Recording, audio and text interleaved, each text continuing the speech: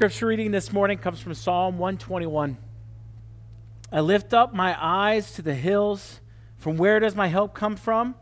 My help comes from the Lord who made heaven and earth. He will not let your foot be moved. He who keeps you will not slumber. Behold, he who keeps Israel will neither slumber nor sleep. The Lord is your keeper. The Lord is your shade on your right hand. The sun shall not strike you by day, nor the moon by night. The Lord will keep you from all evil. He will keep your life. The Lord will keep your going out and your coming in from this time forth and forevermore. And Father, we ask that you would use these words, that you would use your word, Father, to teach us, to guide us, to point us to you, to give you the glory with our lives. We would walk away from here, Father, knowing you more intimately, more deeply, with the desire to love you and live for you more and more each day this week, Father. But again, for your glory and not ours. May you be the center of this time. May you be pleased with what we bring to you. We ask this in your name. Amen. Go ahead and have a seat. Good morning, everybody. It's good to... You stole my stool? You can't just take my stool, Marilyn. I know you will. Creatures of habit, you don't do that. You throw me off. Now, what am I preaching on again? I'll figure it out eventually. We'll figure it out. Well, I'm glad that you're here with us this morning, that we can worship together. We're continuing through our series in the book of Psalms. So just so if you have missed the last number of weeks, we're taking 12 Psalms throughout the whole book. We're not doing all of the Psalms, obviously, but there are 6 different types of Psalms, and we're taking one each week, and then we're repeating and going back. We've done Psalms of praise, Psalms of thanksgiving, laments, which is always interesting. And today is a Psalm of confidence. Confidence. And so there are a few things that will help us to better understand Psalm 121, because we've probably read this psalm before. We've heard this psalm before. First of all, again, it's a psalm of confidence, not a confidence in myself as the reader, but confidence in God. God is the center of the confidence of the psalmist. And so as we read it, our ultimate question to answer in this psalm is not, okay, so what does this teach me about me? What does this mean that I have to do? Now, there may be some things to learn about who we are and how we are obedient to God and things like that for us to understand. But the ultimate question is not what does this teach me about me, but what does this teach me about God? What does it teach me about Him? He's the center of this psalm. So how does God reveal Himself through this psalm, which exposes where my confidence is actually found? So maybe it's an affirmation of, yes, my confidence is in the Lord. Or maybe it's a conviction of, okay, I'm going through a hard time, and right now I'm trusting everything but God. Or maybe it's somewhere in between. But our goal is this psalm hopefully will expose where our confidence actually lies. In myself, in the culture that I'm in, the world at large, politics, money, family, friends, church even, or is my confidence found in the Lord? There's a big difference between the Lord and all those other things. So first of all, it's a psalm of confidence. Secondly, this is the second of 15 songs of ascents. So it's Psalm 120 through 134 are called the songs of ascents. Now, the people of Israel were required to travel to Jerusalem for 3 festivals each year, and not everyone lived in strictly Jewish communities. Especially later on in Israel's history, communities were filled with all sorts of people who worshiped many different gods, lots of different cultures, lots of different backgrounds, lots of different gods. And so it was a difficult position for any follower of Yahweh to find themselves in the midst of a pagan society. Make the illusions how you will. That's where we are right now. We are worshipers of God in a pagan society and attempting to be faithful to God while living in a culture and a world filled with these unbelievers who ridiculed and looked down upon and persecuted them for their faith in God. How do they do it as worshipers of God? But as these worshipers are making their pilgrimage to Jerusalem to worship Yahweh, they sang these songs of ascents. Now, each song of ascent was sung to prepare the people for encountering the presence of God in worship during these festivals. And the word ascent is used because to get to Jerusalem, you had to walk uphill. No matter which direction you're coming from, Jerusalem is built on a hill. Okay, you get in verse 1, look at verse 1, okay? Little spoiler alert there, all right? You had to walk up. You had to ascend to Jerusalem because it was built on a mountain. And then on top of that, this is another spoiler alert, you have the temple of God, which is built on a mountain in Jerusalem. So you're walking up to the presence of God, hence songs of ascents. You learn something new every day, right? Finally, so it's a song of confidence, it's a song of ascent, and finally, the word keeper is used 6 times in these 8 verses. And if something is repeated, it's probably, so if you've been a part of Elm Creek, you should be a little bit more confident in that, right? If you see something repeated over and over again in a passage, that it's probably important. So we normally think of the word keeping in terms of like holding on to, right? I'm going to keep this to use it later. I'm going to keep this Panera for this afternoon when I get up from my nap and I'm hungry for a cinnamon roll. That's my future. I see that happening. That is not what the Bible is saying when it's using the word keep. Okay, so nerd alert, The Hobbit. Anybody Hobbit Tolkien fans? Like true Tolkien fans? Okay, nerd alert here. In The Hobbit, Bilbo's friends are captured and imprisoned with no hope of escape. Okay? The keeper of keys holds these keys. Bilbo is carefully watching this keeper of the keys to find a way in order to free his friends from the dungeon. And the keeper of the keys was more than just an individual who wore the keys to the dungeon on his belt. He kept the keys. He protected the keys with his life. He guarded the keys and watched over the keys until they were needed by the king. This is how the Bible uses the word keeper. The Lord keeps his people. He protects, he guards, and watches over his people. Although that word watching over, be careful not to make that passive, as if like he's just standing back going, well, that's really good. No, he's watching over as a guard would over the wall, looking out, watching to see if an enemy is coming. That kind of watching. He is actively moving and working and protecting and guarding his people. The New Testament uses the Greek word with the same meaning. Jude 24 reads this, "Now to him who is able to keep you from stumbling and to present you blameless before the presence of his glory with great joy." Now, a lot of times we think of that word keep like he's going to prevent us, right? That God's preventing us from stumbling. That's not what that means. It's not that he's preventing his people from stumbling, but that he guards and protects us from stumbling, as 1 Corinthians 10 says, providing a way of escape so that we are able to endure the temptation of stumbling. Do you see the difference? God doesn't put a hedge of protection around his people so that they can live comfortable lives drinking a margarita. That's just not how it works.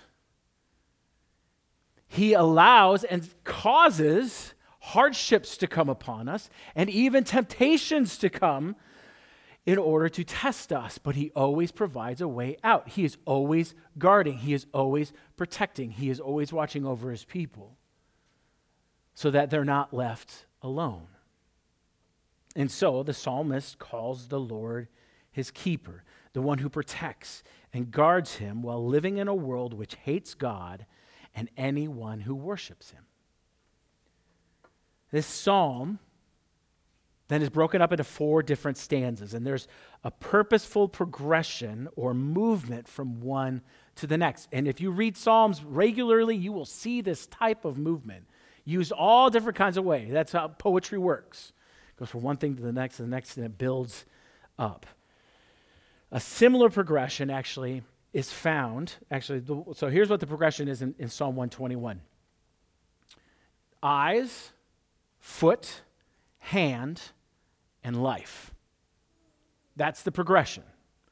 Eyes, foot, hand, and life. Now there's a similar progression found in Leviticus 8, where Aaron is ordained as the priest of God. And in the ceremony, now, how many of you always read, if you read this passage in Leviticus 8, you thought this is the weirdest thing ever. Moses takes the blood of the ram and he puts it on Aaron's right earlobe. Yep, it says that. His right thumb, and then the big toe of his right foot. Anybody else ever read that? Okay, that's Leviticus 8. You should read that. I've always thought, I was like, that is the weirdest thing ever. Like, earlobe? Really? Like, why? Big toe? I mean, come on. Really? That's so strange. Well, there is a purpose for it. As there always is in Scripture. There's always a reason why things happen. God is ordaining the entire body of Aaron, not just his feet, not just his hands, and not just his head.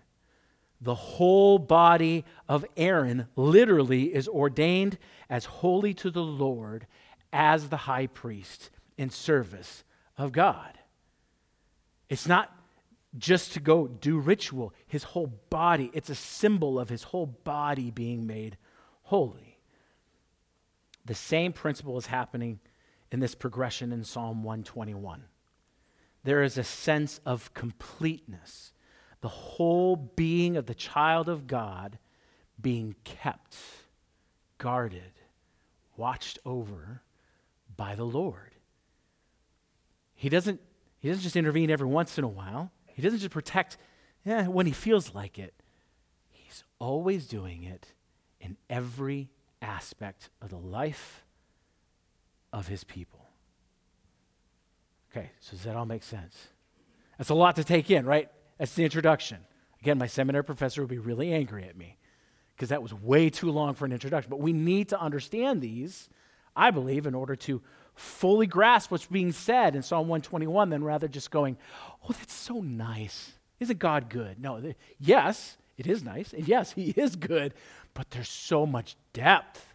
There's so much deepness in this. So, verses 1 and 2. I lift my eyes to the hills. From where does my help come from? My help comes from the Lord who made heaven and earth. Again, these hills are not just any ordinary hills. These are not the Rocky Mountains. These are not the hills of Maple Grove, which are, that dirt pile or whatever over there, okay? No, these are hills on which the city of God, Jerusalem, is built. And in that city, again, there's another hill, a mountain of the Lord, Mount Zion, on which the temple is built. And so the psalmist's eyes, they're down, they're discouraged, they're distressed. And how we know this is because the first psalm of ascent, Psalm 120, starts this way. In my distress, I called to the Lord and he answered me. Psalm 120 is the beginning of the Song of Ascents. And the psalmist says, I am really distressed right now. I am very discouraged. I am super down. My eyes are down and worried. And yet, as he nears Jerusalem, he lifts his eyes up to the hills upon which the presence of the Lord resides. He knows where he's going. His eyes are no longer downcast. They are looking up to the one, to be in the presence of the one who is his help. Where does my help come from? It comes from the Lord. The Lord, the one who created all the universe, the maker of the heavens and the earth. My eyes turn to the one who not only resides with his people on Mount Zion, but he is the creator of the entire world. It's a reminder of God's presence and his power and authority over all things. in heaven and on earth. For should God's people be in distress and trouble, well then who better to turn to than the one who has control over all of those things? His power is complete, and so is his help for his people. And then you get to verses 3 and 4. He will not let your foot be moved. He who keeps you will not slumber. Behold, he who keeps Israel will neither slumber nor sleep. Now, God does not let the psalmist's foot be moved. That the yous that you see in here, the you, speaking of the psalmist, those are all singular. It's all pointing to the psalmist. God will not let his foot be moved. Literally, his foot will not slide or fall or stagger or tremble. The Lord is a firm foundation who doesn't shift and he doesn't move with the tides of this world. He is the same God yesterday, today, and tomorrow, and forever. He never changes. He is sure. He is solid. He's unmovable. He is fixed. And so those who build their life and stand upon that foundation will not be moved. And immediately, if you have a church background, you think of the house that's built on the sand versus the house that's built on the rock, right? Jesus' parable. Those who put their trust in Christ, to put their trust in the Lord, are built on a firm foundation. So when the winds of this world and the troubles of this world come, the house may bend, it may move, it may creak, but it is solid. But you build that house upon sand. You build that house upon the things of this world. You build that house upon it. How about, let's get specific. Family, friends, money, job, contentment, joy, peace, feelings, intellect, all of those things. Guess what? You build your house of confidence upon those things, and our house will crumble to the ground at the first sign of problems and troubles. But if we build our house, if we build our life, our confidence upon Christ, it's a foundation that will never move. And he tells us why, the psalmist does. He says, because the Lord neither slumbers nor sleeps. Now, I've noticed that as I've gotten older, that I'm slumbering more often, okay? As you get older, I was never a napper. Still to this day, I nap every once in a while, but I never, ever did that in my life. Sometimes I nap for 45 minutes. Sometimes I just nap for 10 minutes. But I've also been known to sleep hard at night, the older I've gotten. Probably like 3 or 4 years ago, one of my children came up in the middle of the night and said, Dad, I had a bad dream. Will you pray for me? And my response was, good for you. And I rolled over and I went back to bed. Now, to my defense, I have no recollection of that. I was so deep in my sleep, I had no idea they were even there. And to their credit, they went, okay, and they went downstairs and went back to bed. That's sleeping. That's sleeping. The Lord needs no naps. He doesn't slumber, and he doesn't sleep. He doesn't nap, and he's not so out of it that all of a sudden, what just happened? What you came to me as my child? I don't remember that. I told you to get over it and go to bed. Yeah, no, he doesn't do that.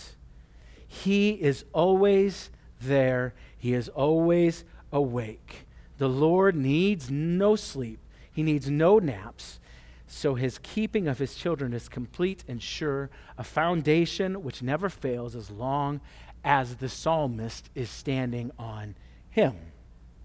And like the waves which began to swallow Peter as he walked on the water to go to Christ, if you remember that story from the New Testament, Christ, he says, if it's really you, Jesus, call me out. And Christ says, well, come. So Peter gets out, he's walking on the water, and then he gets distracted by the waves, and he begins to fear. And Jesus grabs him and rescues him and says, oh, you of little faith. Just like those waves, so it is with anyone who places their ultimate confidence to be helped in times of distress in the things or the people of this world other than the Lord. Now, don't hear me wrong. Don't hear me saying that, family is worthless and friends are worthless and money is worthless. We just did our budget this week. Money is precious, right? We can all feel that, right? That is true. But our hope does not ultimately land on that because it is fickle. Inflation goes up, inflation goes down, hopefully. Right? You can't put your trust in the stock market. You can't put your trust even in your own family because guess what? They're sinful. They will fail you ultimately.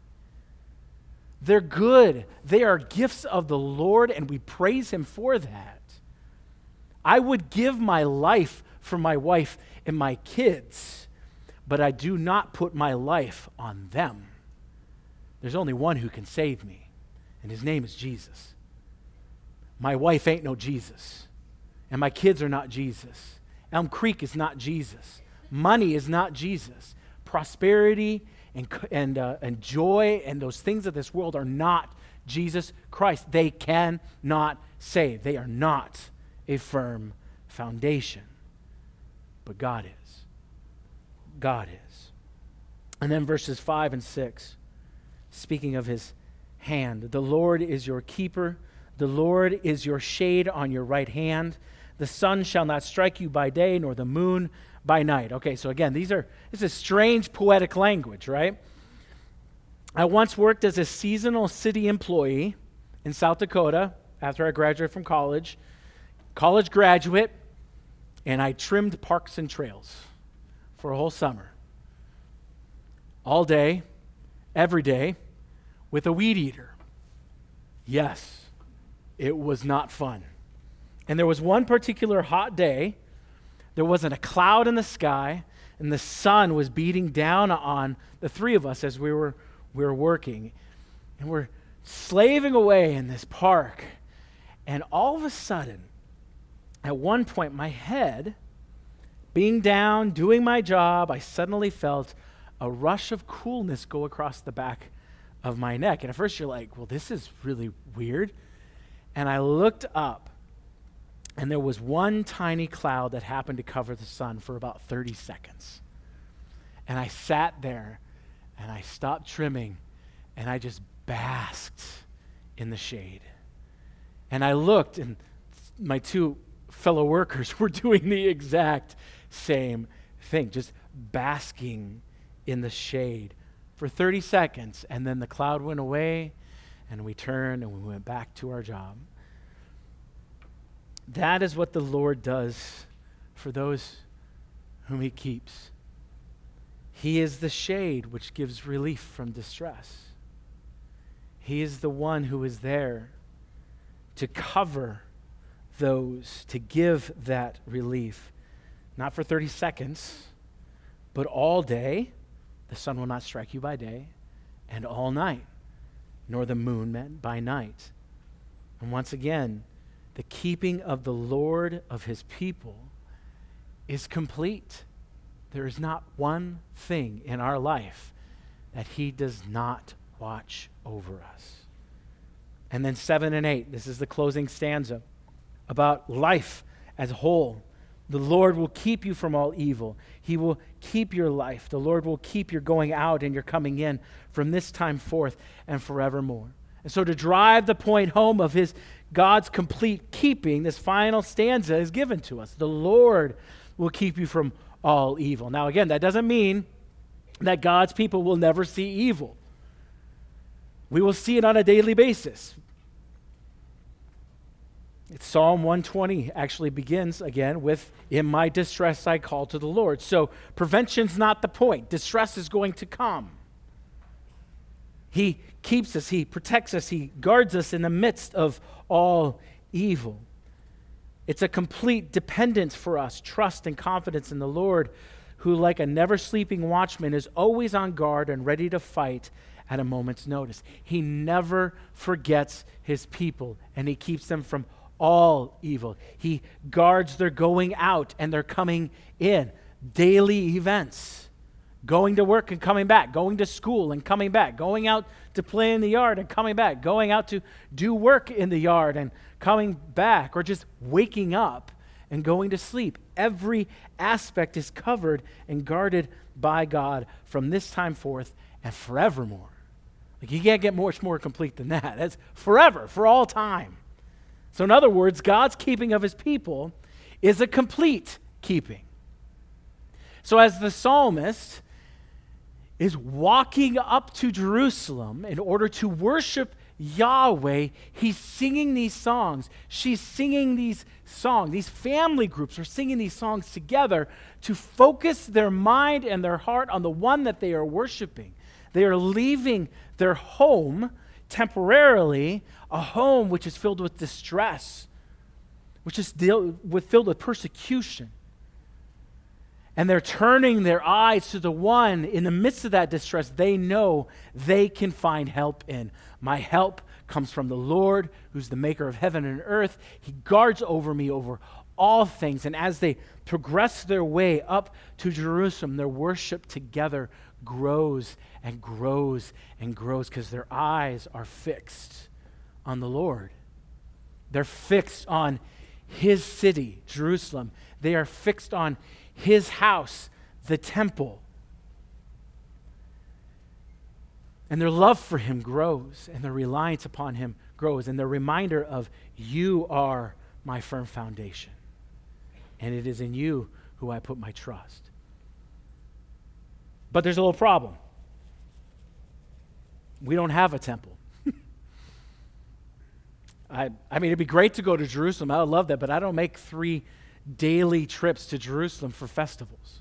I'm not even Jewish. So how in the world does this apply to us?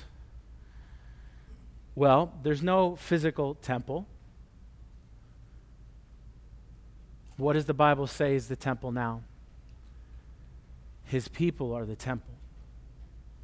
So as the psalmist is walking to where the presence of God resides, in the city of God, in the temple of God, back when he wrote this, we as his people now, we don't need to travel. We look to his temple and to his presence, which is in us. If we are saved by grace through faith in Jesus Christ, we are the people of God.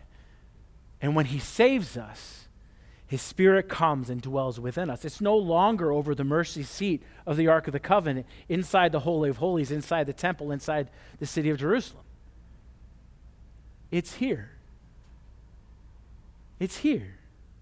And he's always with his people. That's why it's wrong to say, Lord, come and fill this place. I hate to break it to you. He's already filled this place. We're just entering into it. And if we don't see it, it's because we're not right.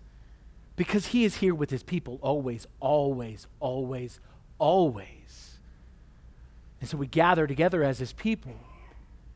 Each one of us a temple where the presence of God resides, worshiping him on a Sunday morning. So if you want to sing this in the car, why are you coming to church on Sunday? That's great. There's nothing wrong with that. This is not the temple of God. This is a building. This building burns down, we still gather together as the temple of God, worshiping him because his presence is in us, not in this room. Like, he's not confined here. Like, this is the only place that God is. He's with us wherever he goes. And so in moments of distress, in those moments when we are persecuted, in those moments, let's just make it more general. In those moments as God's people, when we're striving to be faithful to his word, and we're getting pushed from every side, including our own heart, to compromise in even little ways to what his word reveals to us. To compromise, to try to make little holes of like, well, I can work around that one by getting here because it's not really what he means. But instead, when we read it and we submit ourselves to the word of God and we strive to be faithful to him, guess what? Trouble is going to come. Trials are going to come. Sometimes they're external. And sometimes they're just our own sinful heart and our flesh fighting against the Spirit of God in us. But trials and troubles will come. But what does Christ say? What does Christ say? In John 16:33, in this world you will have tribulation. Okay, I'll say it. Health, wealth, prosperity is out the window. Just that one verse. You're going to have problems. You're going to get sick. You're going to go bankrupt. You're going to die. In this world, you're going to have troubles. You're going to have people who hate you just because you're a Christian, just because you're striving to follow God. There will be people within the church, fellow brothers and sisters in Christ, who will try to fight against you if you're being faithful. In this world you will have tribulation, but take heart. Why? Because he's overcome the world. He's overcome the sinful heart. We will have troubles. We will find troubles. And let's be honest, sometimes we go looking for trouble because that's our sinful heart. But we have a God who watches over us. And not only that, he's already defeated the enemy through his son, Jesus Christ. And so our confidence of perseverance in the faith, our confidence in that God is going to help us to persevere is found not in ourselves. It's not found in ourselves. It is not found in the world around us. Well, if we just did this and the world saw how nice we really are, then they will love us. Okay, there was nobody more perfect and nice than Jesus, and they crucified him on the cross. How much more so was they're going to do something to his disciples? Our confidence of perseverance, our confidence of protection, our confidence of joy, our confidence of faithfulness, all of that is found in him. He is our keeper. He is the one who is able to keep us from stumbling and be presented blameless before the presence of God. That's Jude 24. He is the one who is able to keep us from stumbling because he will always provide a way out for us to be faithful to him. So we gather together as God's people, not because this is the temple, but because being in unity in Christ, we gain strength and encouragement. We're sharpened, we're reminded. We might not sing this psalm, but our hope and our prayer is every song we sing and every word that comes from the front is a psalm of ascent. It's a psalm of a reminder. This is not about us. This life that we live, this worship that we have on Sunday mornings, our gathering together outside of this time, our ability and discipline of reading God's word and spending time in prayer to him, it's all about him. It's all about him. He is the center of it, and he is our confidence. Because who better to put our confidence in than the one who created you and me and everything around us? Everything. As God's people here at Elm Creek, may we strive to have that confidence. That as we worship together on Sunday mornings, as we wake up and we have another breath of air in our lungs, that we remember who it came from. And we remember who our foundation for life is found in him and him alone. Father, use us. Father, use us. Well, first show us, God. Remind us. And may you use us in our life to glorify you and to glorify you alone. Remind us, God, you are our keeper. All the things of this world, including our own hearts and our own intellect and our own feelings, whatever it may be in this world, Father, will fail us, but you never fail. You always do as you say, and you have promised to keep us as your people. God, may we as your people show this, exude this, live this, and may our confidence be found in you and in you alone. We ask this in your name, amen. As we go to the table for communion this morning, our foundation is in him. We are the temple of God, not because we're Jewish or we're a certain ethnicity or we have a certain amount of money or we have a certain position in society. None of that. No, we are the people of God because of what Christ did upon the cross.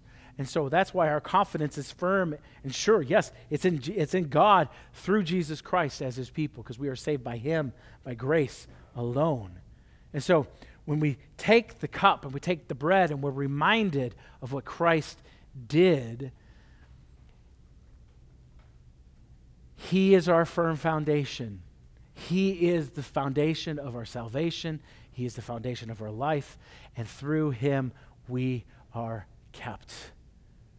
And so when we come back, grab the cup and the bread and we come and sit down before we take it together as a family to think through, to meditate with joy, with conviction even, with confession of sin, to look to the cross, to look to who Christ, what he did and who he is, and say, in you is my confidence. This is a reminder, God, that I am yours and you are in me, and I praise you for it. May I never, ever forget it. So when you're ready, all we ask is that you're a believer, that you are a child of God. We don't ask that you have to be a member of this church. You go, we'll start a line back here. You grab a cup, you grab the bread, you come back to your seat, and then together we will take it as a family. Take the communion and the Lord's Supper together. So whenever you're ready, go ahead and start the line, and then we'll do it together.